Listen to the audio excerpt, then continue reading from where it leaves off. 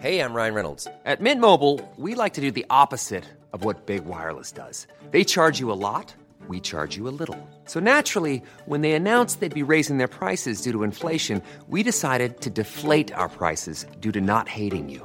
That's right. We're cutting the price of Mint Unlimited from $30 a month to just $15 a month. Give it a try at mintmobile.com/switch. $45 up front for 3 months plus taxes and fees. Promo rate for new customers for limited time. Unlimited more than 40 gigabytes per month. Slows full terms at mintmobile.com. Hey, it's Danny Pellegrino from Everything Iconic. Ready to upgrade your style game without blowing your budget? Check out Quince. They've got all the good stuff, shirts and polos, activewear, and fine leather goods, all at 50 to 80% less than other high-end brands. And the best part? They're all about safe, ethical, and responsible manufacturing. Get that luxury vibe without the luxury price tag. Hit up quince.com/upgrade for free shipping and 365-day returns on your next order. That's quince.com/upgrade. Hello everyone, welcome to Dan Snow's History Hit. I'm still in St. Helena, little volcanic outcrop in the middle of the South Atlantic, one of the most isolated communities of human beings on planet Earth. So lots of History Hit content being produced here. Just you wait. It's going to be awesome. It's not just Napoleon Bonaparte, all sorts of other stuff as well. Did you know that on this island there is the most important archaeological record of the Middle Passage of the transatlantic slave trade anywhere in the world? Yep, watch this space. Lots coming out here soon. This podcast, however, has nothing whatsoever to do with St. Helena. It has everything to do with Roman Britain, or Roman Britain. Just how far did Roman ideas, language, culture, religion, politics, demographics penetrate into Britain during the Roman occupation of Britannia from the 1st to the 5th centuries AD? In this podcast, I talked to Miles Russell, who doesn't think it did penetrate very far, and he's got lots of fantastic archaeological evidence to support the idea that Roman rule was just a bit of a veneer, or certainly confined to isolated spots around our island. You can check out lots of Roman history on historyhit.tv. It's my new digital history channel. You can go over there, you can use the code POD6, POD6. You can watch my documentary on St. Helena. You can watch various documentaries on there. You can check it all out. But if you go over there, History Hit TV, use the code POD6, POD6. You get 6 weeks for free. Make up your mind. If you like it, then go on and become a subscriber. It'd be great to have you on there. Lots coming up in 2020. In the meantime, everyone, here's Miles Russell. Enjoy.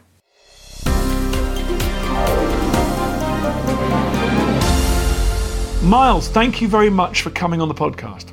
That's quite all right. I'm so interested by this, by your work, because I often wonder whether we should think, we think about ancient empires in the way that we think about the sort of, the 19th, 20th century empires, big blocks of pink on a map, and it looks contiguous, but it's almost like we're talking about a Roman Empire made up of nodes of Romanitas with a sort of hinterland that actually is almost untroubled by Roman rule. Exactly, yeah. I mean, it's very easy to think that the Roman Empire is one sort of homogenous, uniform block, and it's the same type of civilization right the way across the empire. And it's not. Sort of local ethnic identities remain intact, but as you go further to the peripheries, and certainly Britain, right on the margins of empire, you've got large areas where the old Iron Age British tribal identities survive. And we can see that in burials, you can see that in religion, you can see that in housing styles. And it's really, I guess, Rome's very good at defeating people militarily. But the question is, as you get out into the fringes, is it great at winning the hearts and minds of the population to want to make them become Roman? But in a way, like, does Rome care about that? You know, it's like until nationalism gets invented and mass mobilization of whole societies, it's presumably, if you're a Roman leader, as long as, you know, the alpine valleys are sort of quiet, you don't really care about what goes on up there. And the same is true of Britain, you know, on the borders of Wales, and local tribal rulers or elders kind of hold sway. As long as they don't kick off and they pay you a bit of tribute, does it really matter?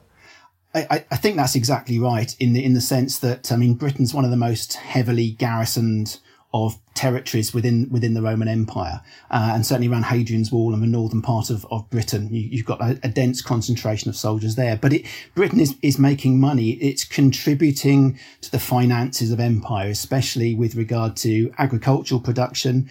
You've got the lead and tin mines in Western Britain. You've got the gold mines and copper mines in Wales. So it's generating a lot of what the empire, the Roman Empire is a resource hungry state, and it needs these sort of raw materials, and Britain has got that. And I think as long as Rome is able to utilize that and to make money, then ultimately, as long as things are peaceful, they don't really mind. I mean, in one or two instances, this causes a problem, because obviously in AD 60, you've got Queen Boudica of the Iceni rising up against Rome. Essentially, her tribe had been given money just to keep quiet, but they don't seem to have been won over to the Roman cause. So at several points, there are difficulties that Rome experiences in Britain, but by and large, it tries to delegate authority to the British tribes, because it doesn't really want to heavily garrison the southern part of Britain where you've got lots of agricultural production. But as long as it's making money, as long as it isn't an overall drain on resources, then I think they are relatively happy to let the Britons do what they've always done and not to interfere too much. And is that why we get the sort of idea of a colony, meaning not what it's come to mean in early modern British history, world history, which is a sort of a big geographical region, if you like, a colony like the Virginia, but a colony like a town like Colchester, Camulodunum is there are little nodes, are there, of where the Romans do sort of build little versions of Rome. Yes. I mean, Colchester is a very good example, because Colchester is one of the first towns to be established in Britain. And as a colony, essentially, it is for retired soldiers. It serves one of two purposes. It's a way of getting rid of soldiers who've done their 25 years service, because Rome obviously has got the first professional army in the ancient world. So after their 25 years service, they can be retired into this new town and be given land and property and so on. So it gets rid of that issue.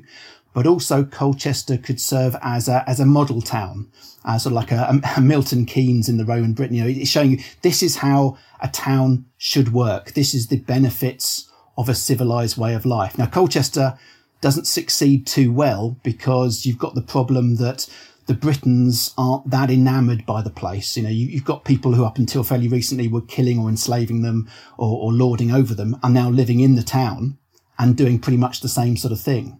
So during the Boudiccan uprising of AD 60, Colchester becomes the main target of hatred and is burnt down. But the idea persists, and after Rome has quelled that rebellion, it creates towns. It basically creates the infrastructure of towns. So you've got the roads, you've got a forum, the economic centre, you've got a basilica, the administrative heart, and then you can build up bathhouses and amphitheatres and key elements of a Roman way of life. But to be honest, once Rome has established these towns, these tribal centres across Britain, it then moves away, and it's a case of relying on the local elite to convey a sense of Romanness, to oversee Roman laws and to keep things running. But I think, as we said earlier, as long as their tax is being paid and money is being made, then Rome really isn't that too bothered. And when you look at some of these towns implanted into Britain after the first sort of 60, 70, 80 years, they're not hugely successful. You can see that animals are being corralled inside the towns. There are pottery kilns, there are metalworking. They look a little bit more, I suppose, like you'd expect a shanty town, a Wild West town in the US, in the 19th century. They don't look like Mediterranean style towns. And I think the problem is we've tended to look at these urban centres in Britain and equate them with Pompeii and Herculaneum and all these other great Roman cities and think they were exactly the same. And once you get below the skin, once you get into the archaeology, you'll see actually they're not like that at all. They're set up to be great functioning urban centres, but the reality is on the ground they weren't. And I think that's really a fault of the Roman state not winning over the hearts and minds, but also the Britons being a little bit cooler towards the idea of wanting to be Roman. How interesting. And what does population density look like in southern Britain in this period? Are people, nowadays we think of, most of us live in towns and cities. would it have been far more even? Of course, far fewer people, but spread across, in subsistence agriculture. I mean, would it? And therefore, these towns wouldn't have been as important in the economy as Bristol, Birmingham, Manchester, London are now. Yeah, again, today I think we get so focused on towns, and certainly in the Roman mindset, the town was the centre of civilization. But when you look at the population spread, as far as we can understand it, in the late Iron Age, at the time that Rome arrives in the 1st century AD, you've got a very scattered and diverse population. You've got one or two key centres in the south and east. You've got relatively dense population centres at key places like Chichester in Sussex and Colchester in Essex, where trade is being enacted between Britain and the Mediterranean world. But once you move away from that, you've got small farmsteads, you've got clan groups, you've got probably 2 or 3 families in little clusters of round houses farming their landscape. It's quite a politically fractured landscape.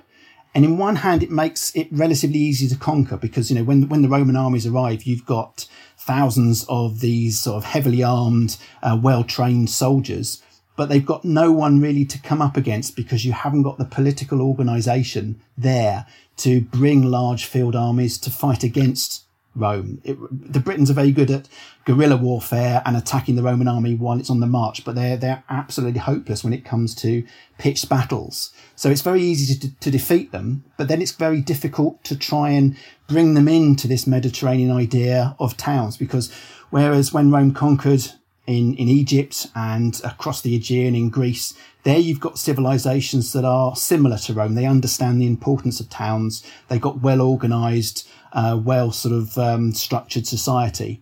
In Britain, it's very dispersed, tribalised society.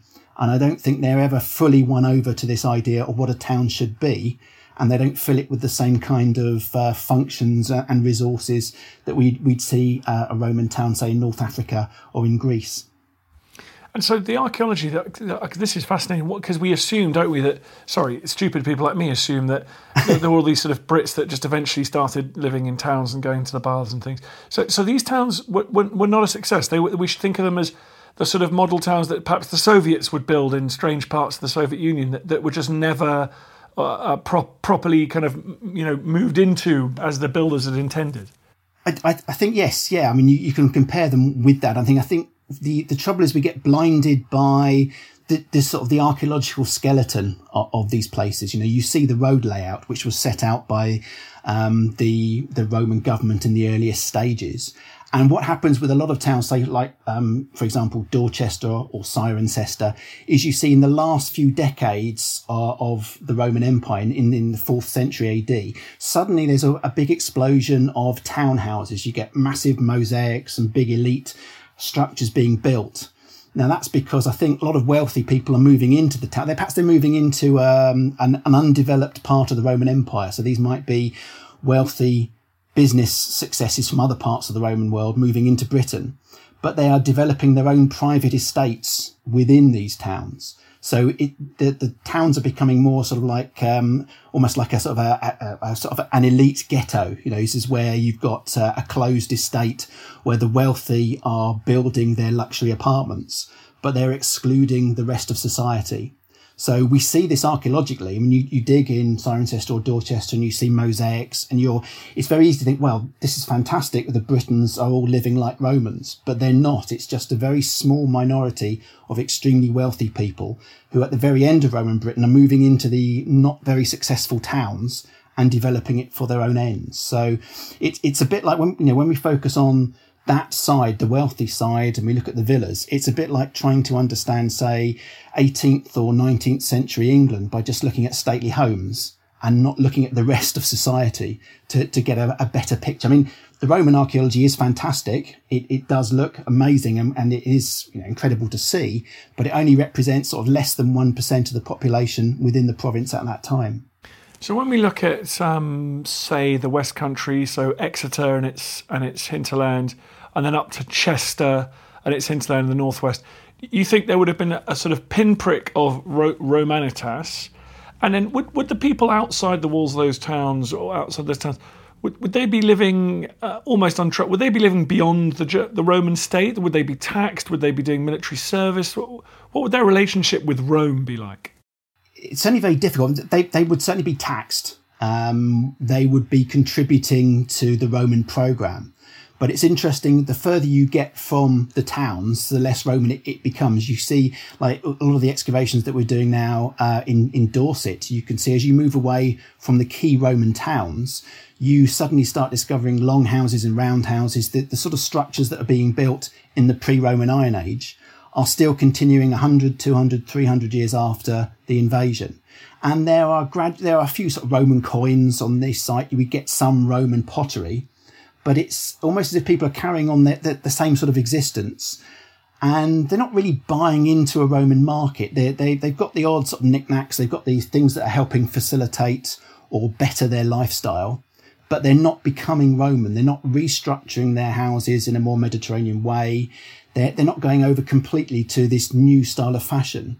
Now, whether that's either deliberate resistance to these ideas or whether it's more passive in that they don't see any benefit about being Roman, they don't see any sort of financial incentive to become Roman, but they're just carrying on their own sort of lifestyle. So often when we see forts up on Hadrian's Wall in the militarized zone, or we see towns like Chester or Exeter, they're like little sort of bubbles of Roman lifestyle.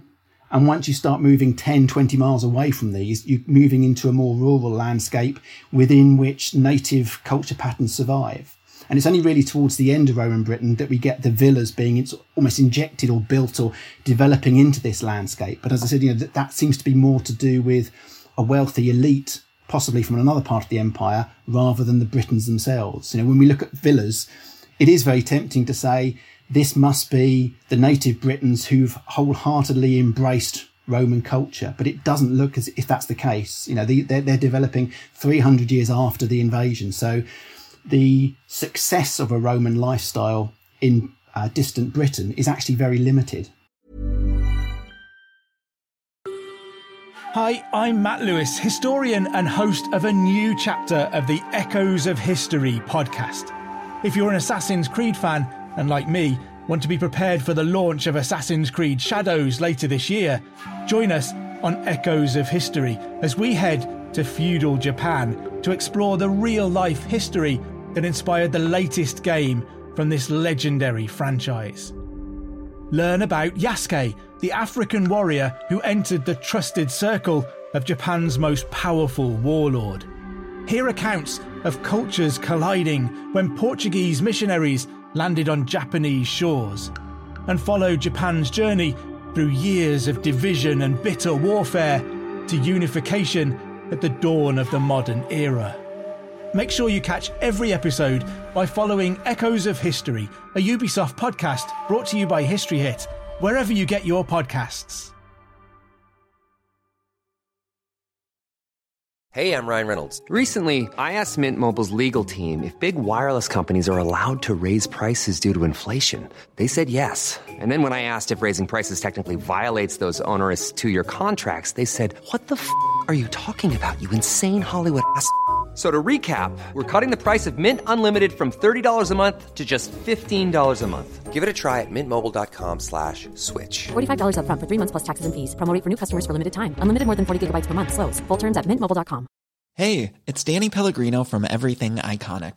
Ready to upgrade your style game without blowing your budget? Check out Quince. They've got all the good stuff, shirts and polos, activewear, and fine leather goods, all at 50 to 80% less than other high-end brands. And the best part? They're all about safe, ethical, and responsible manufacturing. Get that luxury vibe without the luxury price tag. Hit up quince.com/upgrade for free shipping and 365-day returns on your next order. That's quince.com/upgrade.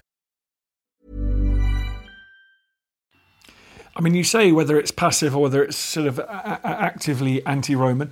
I mean, Britain was one of the most heavily garrisoned provinces of the Roman Empire. That's partly because of the strategic threat from the north of the island and I guess the Irish. Is it those external threats, or is there a sense in which Boudicca in 60 AD and then one or two other risings, they were this was a troublesome province to police? it was always a troublesome province, yes. And towards the end of the empire in the 3rd and 4th centuries, it becomes extremely rebellious and turns its military strength against Rome as people are trying to break away from the empire. But I think the difficulty really with Britain is that Rome wanted the metal reserves that it got from Wales and from Devon and Cornwall. It wanted the agricultural production and the taxation from southern and eastern Britain. It didn't really have much to gain from northern England and up into Scotland, because there you've got very sort of pastoral landscapes, not that much intensive agriculture going on, a very dispersed settlement pattern. And it's very difficult to garrison that. I mean, Rome, certainly in the 1st century when Britain was invaded, didn't really conceive the idea of frontiers. It was always about, almost with missionary zeal, spreading their word, spreading their culture across Europe. And occasionally they came up across natural boundaries like the Sahara Desert, or political ones when they come up against the Persians in the east. But in Britain, there's only a small part of the island that really they were that bothered with, that they thought they could exploit financially and politically. And so if you're ignoring northern Britain, you need a substantial garrison there just to keep them away from your investments in the south. So you're right. There's about 3 legions throughout the history of Britain, which is about 1/10 of the whole military garrison strength of the empire is invested in Britain to keep that northern frontier secure, and then later to protect the harbours on the western part of Britain against sort of tribes from Ireland who weren't conquered, and then later from the first sort of English pirates coming over the Angles and Saxons during the great sort of migrations. But it's a very tricky province to really control, and towards the end it becomes too expensive. And it becomes so politically troublesome because there are basically, if you're in charge of a significant military garrison in Britain, you're feeling cut off and separated and divorced from the rest of the empire. I think it's very tempting to build up your own empire because you can protect yourself, you can protect your harbours, you can create your own sort of state away from Rome. Rome seems too distant if your taxes are going off in that general direction. In the 3rd and 4th centuries, it seems better for a lot of politicians in Britain to break away from the rest of the empire and do their own thing. So I think the danger there for Rome is there's just so many soldiers stuck in Britain. And if they haven't got anything particularly to do, then they become a source of rebellion. So it's all getting a bit Brexity now. It's all getting a bit contemporary here. Well, I mean, I think that's the danger. I mean, it might be something to do with the sort of the political sort of ideology in Britain, the sense of an island nation. Their leaders sometimes feel, why are we interested with people overseas unless you're controlling your own empire? And yeah, unfortunately, there are certain parallels you can see with the way in which British leaders tried to break with Rome in the same way that they have been doing recently. And of course, then you've got decades of civil war and economic collapse afterwards. But that's another story. Hey ho, yeah. Hopefully, it's not going to be repeated. Right. So because I'm reading Peter Heather's book on the fall of Rome, and he says actually Britain was almost at grounds. Britain's the ultimate example of where Romanness was almost completely extinguished. In terms of language and religion and architecture and everything else. So it sounds to me like that's not a product of these violent, barbarian Anglo-Saxons, Jutes and everything coming across. It's actually just because it never really took hold in the first place. So it was always, Romanness was always fragile in Britain. Exactly. I think it's that very fragileness that is the issue, because when you look at 5th, 6th century Britain, you don't get any aspects of Roman culture really surviving. Arguably, in little pockets of Christianity surviving and Latin being the language of the church. But beyond that, with regards to Roman religion, Roman settlement types, the Roman language, Roman legal system, it all goes. And I think the issue there is that the Britons have effectively rejected. The only people who are wholeheartedly embracing Roman culture in the 4th and 5th centuries are the wealthy elite. And once the economy breaks down, they're either dead or they've changed allegiances or they've gone somewhere else. The bulk of the British society has never really been brought on board the Roman sort of programme. And so by the time the first Saxons settle in Britain, there is no Roman culture surviving. So it's not a case of these Germanic peoples coming into Britain and in the very sort of Arthurian tradition, you're a mythical figure defending Roman culture against these barbarians. The Saxons arrive, Roman culture's already dead in Britain. It's been dead for decades. So neither the Britons nor the Saxons are sort of inheriting or continuing a Roman tradition. It's only much, much later in the 6th and 7th centuries when you've got the Catholic Church bringing Christianity back into Britain. Do you see a revival of Roman ideas, and you see the first sort of Saxon monarchs and kingdoms, and they start using Roman text on their coins.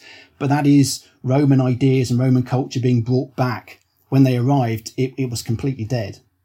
That's absolutely fascinating. And what sites are you working on at the moment that are really shining a light on this? Well, as I say, we've been digging a whole series for the last sort of 10 years or so. We've been looking at Bournemouth University. We've been doing a number of excavations around Dorset, because you've got here the Durotriges tribe, which were settled before the Romans arrive. And what we've been trying to do is trying to understand what happens when the Roman army has moved through.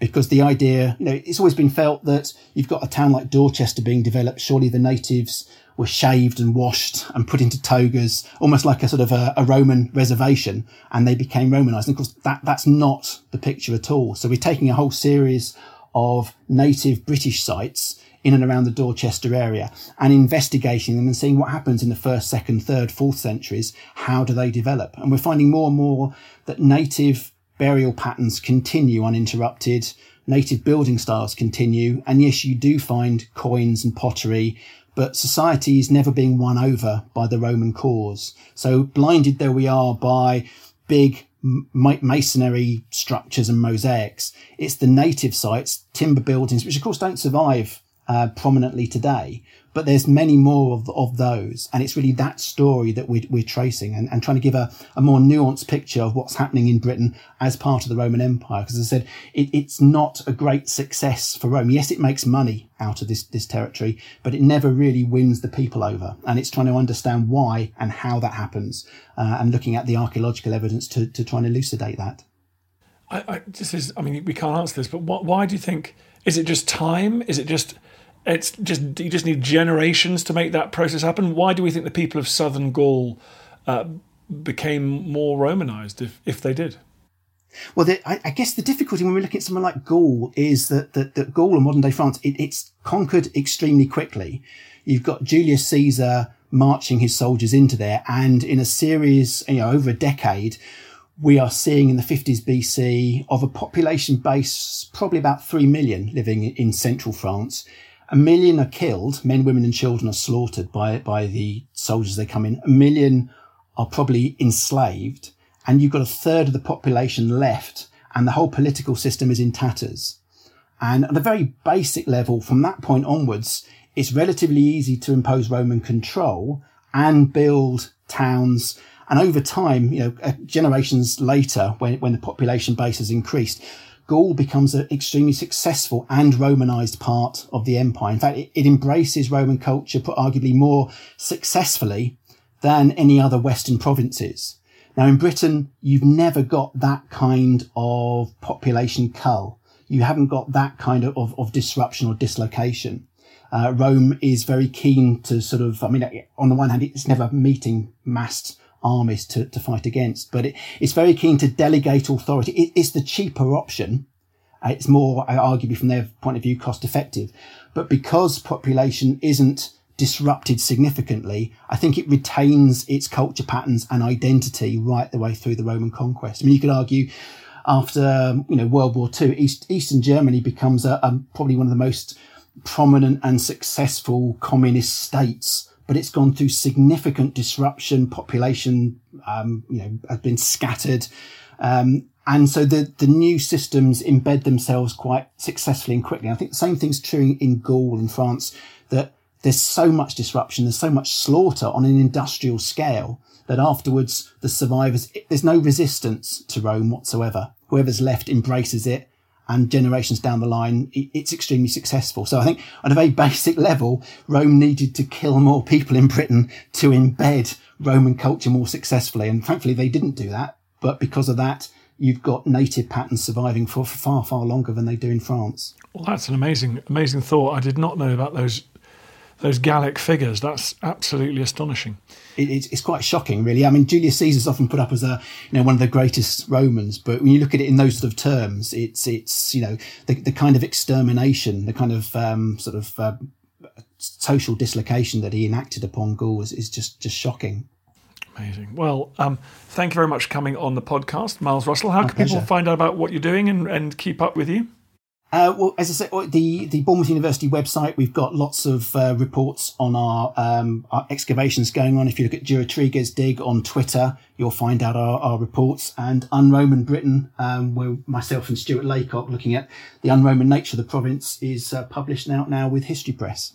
Brilliant. Un-Roman Britain, everyone, go and check it out. Thank you very much for coming on the podcast. Thank you. I feel the hand of history upon our shoulders.